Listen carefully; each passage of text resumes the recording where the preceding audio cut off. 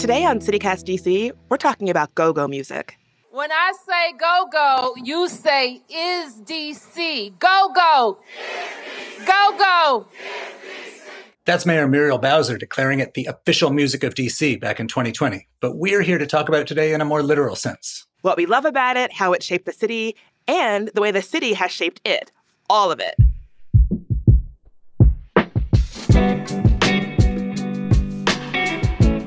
Today is Thursday, July 7th, 2022. I'm Michael Schaefer. And I'm Bridget Todd. And this is CityCast DC.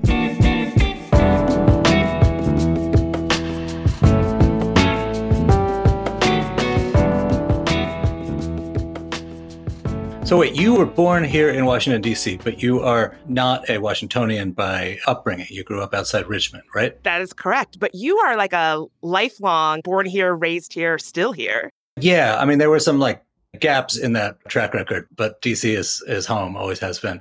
But so what you said, when we first met, that one of the unique things about DC to you was go-go music, which I don't know if they were listening to that where you grew up, but tell me, when did you first encounter it? So I hate to say this, and I wish it wasn't the case, but I really didn't get into go-go or really have go-go on my radar until I moved back to the DC area in around 2007, 2008.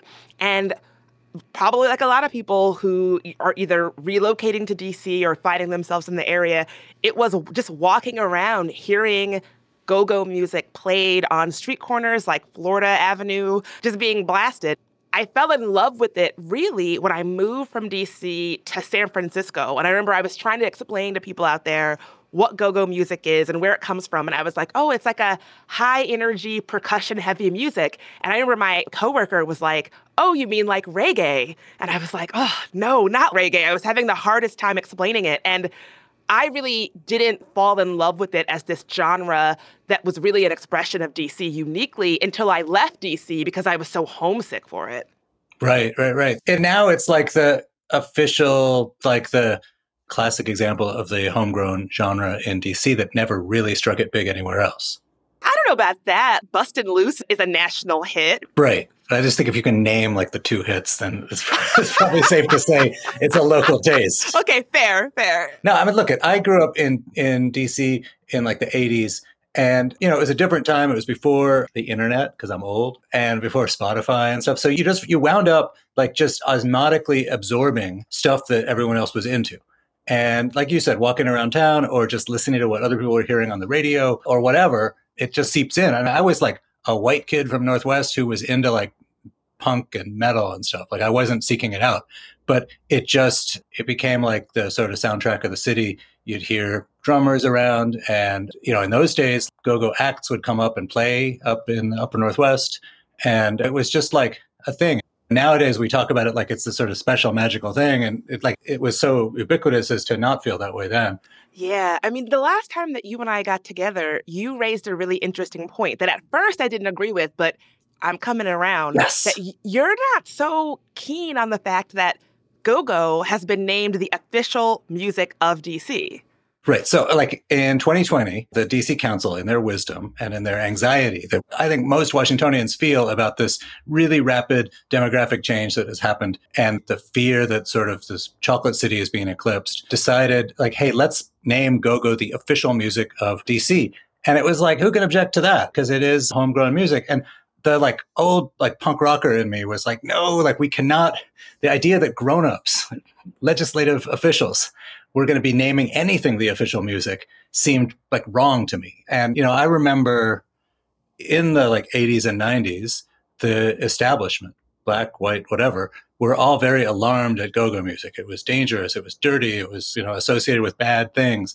And now it's been taken into the bosom of the establishment, which is great because it's lucky for them, but lucky for the establishment, that is.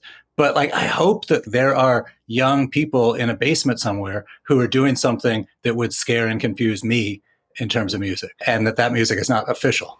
Yeah, so I've completely come around to your point of view. When we first had this conversation, I was like, how do you, oppose this? What else would the official music of DC be other than go-go? But now I think that you're absolutely right. And then thinking about oh, well, when did go-go have a meaningful presence in my own life? it really has to have been summer of 2020 when all the different racial justice uprisings were happening all over the world. But in DC, I remember a lot of those uprisings were go-go turn-ups and like outdoor, like Mochella, like that kind of thing. And you really saw go-go as linked to protest and resilience. And so I think that really speaks to your point that is that something that you want getting the official stamp of approval from the government in DC? Probably not, because that sort of goes against the resiliency of it. And I think we can stipulate that, like, it's better to have a local government that is in favor of a cool local art form than one that is actively against it. It's just that term, official music, it feels like taking something real and vibrant and putting it behind glass in a museum, which, again, it's good to celebrate something, but in the process of putting something behind glass, you sap it of its vibrancy. I think that's true. I've compared it to other cities. Like back when I was sort of more in favor of it, I really love that in New Orleans, they have a lot of intentionality around the way that Black art is really preserved there. And it's because like people come to New Orleans to experience jazz, to experience Black creative expression. And so that you would want that to be reflected in the way the city governs and the way policy is made. And so when DC named Go-Go the official music, I was like, oh, it's like New Orleans, like a nod to the fact that Black creativity is like such a big part of DC. But I could see how it's also this like meaningless gesture that is rooted in racial and economic anxieties that really doesn't serve anybody, but makes it seem as though it's so progressive, they're doing such the right thing and all of that. Right. And the difference in New Orleans is like tourists go to New Orleans to hear jazz. They go to New Orleans in part because it was this cauldron of creative culture, creative African-American culture mostly. And DC, I love you, baby, but I don't think a lot of out-of-towners are coming here to check out go-go. I wish they were, but that's not like our brand. Do you know what I mean? It pains me, but I think you're right. Like, I was just thinking the last 2 times I've been to go-go events, it's local. Like, it's not you're right. It isn't the kind of thing people come from out of town necessarily to experience. I wish it was, but it's not. You know, they named the G League team, the Wizards G League team owned by Ted Leonsis, the Capital City Go-Go, which is, again, I think that's cool, but it is a bit of a like, you know, this thing has been around long enough that it's being co-opted for commercial purposes, for branding purposes. I don't think there's anything wrong with that. I think it beats the alternative, but it is like a different moment. And to some extent, culture gets defanged when that happens. And I think to add on to that, Go-Go historically had fangs. Police targeting go-go clubs and go-go musicians and saying that they invited crime and the seedy element. Like, you can't talk about the legacy of go-go music in DC without talking about some of those parts that are less flattering to the establishment. And then so to see the establishment acting as if it's always embraced it as this beautiful thing, it is a little discordant. Right. And in the establishment's defense, some of the things are maybe not that positively reflecting on go-go. There was a lot of songs about women's butts. And they were not necessarily told from like an inclusive, body positive point of view. You know? It wasn't like, oh, that butt is so empowered. Right. That butt's going to college. And I do think, you know, there was like a sort of a class of church lady wagging her finger at go-go, which, you know, look, I think I'm a First Amendment absolutist, so songs should be about whatever they want. But I don't necessarily know that would be the proudest thing to defend. Fair. The finger-wagging church ladies might have a point on that one. Right. But your thing about politics is totally right, too, in that it was a big feature in 2020. And I think there's sort of 2 reasons for that. One is just as a form of music, it is really given to outdoor gathering and performance sort of impromptu. It's not like you have to like tune up and hit all the marks exactly perfectly. It has a kind of come on along quality to it, which is inherently good for like the democracy of the streets. And also, I think at this point, part of its identity is as a like kind of walking, talking, dancing middle finger aimed at the sort of buttoned up, cleaned up, gentrified new DC. 1,000%. When I was doing a lot of protesting in 2020, there would be this like flatbed truck with the musicians on the back of it, and they would just pull up into crowds. It like felt like a dance party. And I would see people who were not affiliated with the protests walking by who would just be like, oh, what is this? I'm going to join. So by the end of it, it was like a massive street party. But to your point around the middle finger to the sort of like buttoned up, gentrified DC, was there ever a better example of that than that spat between somebody at that condo development, the Shea, who wanted them to turn off the go-go music on Florida Avenue, and it became such a big thing. And it's like, I usually try to resist reading into stuff like that because it's so easy, but this one was just so perfect. Like, can you have a more perfect encapsulation of exactly what you were just describing, that button-up, gentrified, white, newcomer element of DC really turning up its nose at something that has been part of DC for such a long time? Well, let me ask you a counterfactual. What if that store had been playing like Motley Crue or like AC/DC or some kind of like... Oh, shut it down. Right. I don't mean to parse things too much, but there was a sort of elitist class disdain there that would probably have applied to like lowbrow white people forms of music too. But it did have like more power and pain on the far end, on the other side of the punch, because it was go-go and because it was a Black crowd who was feeling like their stuff was getting shut down.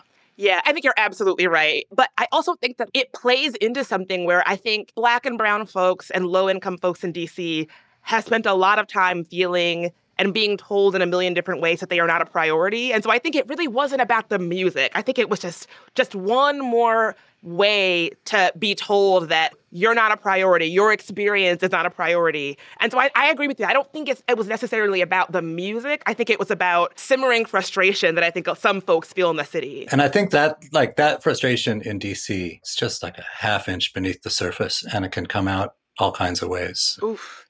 I love how you put that. Oh, I was going to ask, do you have a favorite go-go song? I always like Drop the Bomb by Trouble Funk and Work the Walls. But, you know, I mean, it's a kind of music also where it's more about just the constancy than any particular track. Oh, yeah. I mean, I've gone to go-go events where I could not tell you like the name of a single song played. And like, it kind of feels like it just was like one long groove, if you know what I mean. Right. If I was asked my favorite go-go track, it would probably be Rare Essence's cover of Ashlee Simpson's Pieces of Me.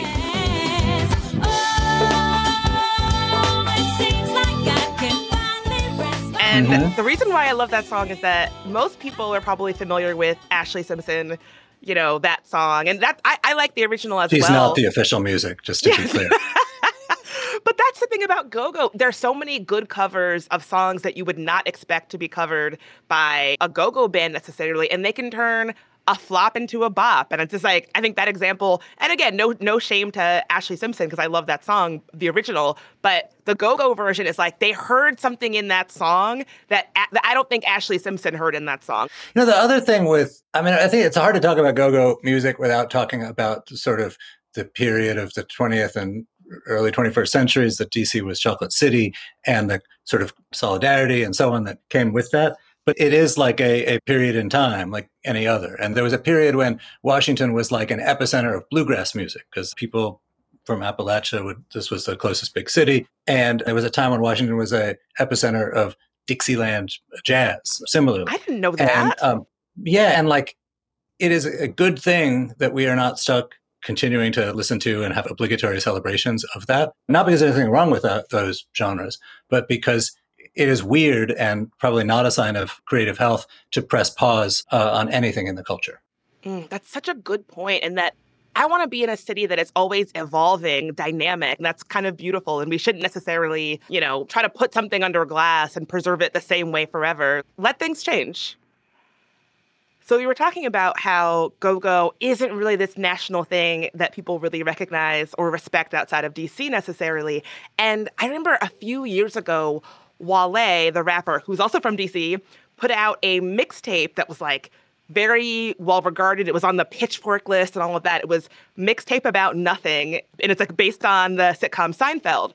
And a lot of the beats are go-go inspired, go-go infused. And I remember thinking like, oh, this is going to put go-go on the map. Go-go is about to be huge. That didn't actually end up happening. But I do feel like there are some big artists that if they ever wanted to do like a go-go mixtape or do a song that is go-go inspired, could possibly be the next Bustin' Loose, right? And so I would love to see like a Lizzo like crossover. I think that would really do it. There's also this really good New Orleans bounce version of the Sade song Kiss of Life, which was like a really smooth R&B song. But the New Orleans bounce version is very high energy. I could see somebody doing a really good like Sade or some other kind of R&B song, but to a go-go beat and really giving it like a new energy. I could see any of those things really putting go-go on the map nationally again. Or someone could just make School Days Part 2. Oh, yes. Because the EU song got big because Spike Lee put it in his movie. Are you referring to Da Butt? I am referring to Da Butt, yes. They could do a remake, but then it's like really talking about how Da Butt is empowered, Da Butt deserves equal pay, a more like 2022, progressive version. Yeah, historically not a woke genre, but I think if you were to turn it around, that would be awesome. Thanks so much, Mike. This was amazing. It was really fun, and I will see you sometime soon. Can't wait to listen to Go-Go with you at some point in the future. You got it. And before we let you go, we've got some quick news to catch you up on. For 12 days, there's a chance you might see a NASA aircraft flying above Interstate 95. No, it's not going to space. Instead, it's collecting atmospheric data, and you can track it in real time on NASA's website. Meanwhile, DC firefighters are investigating why RFK Stadium burst into flames on Tuesday afternoon. The fire chief says they found literal, quote, piles of trash, unquote, burning on the ground level. No one was hurt, so of course Twitter had a field day with the news. The stadium hasn't had a tenant in years and is set for demolition soon. Finally, red pandas are back in the city. The 3 pandas, Scarlet, Xena, and Taizong, are living at the Smithsonian Conservation Biology Institute in Front Royal. Let's hope these ones don't escape. That's all for today here on CityCast DC. Our lead producer is Priyanka Tilve. Our producer is Julia Karen. Our newsletter writer is Kayla Coates-Stemmerman. And our hosts are Bridget Todd and me, Michael Schaefer from Politico. Music is by Alex Roldan. If you enjoyed the show, please leave us a review. And you can get bonus content by subscribing to our morning newsletter. We'll be back Tuesday morning with more news from around the city. Bye. What we love about it, how it shaped the city, and the way the shitty Well.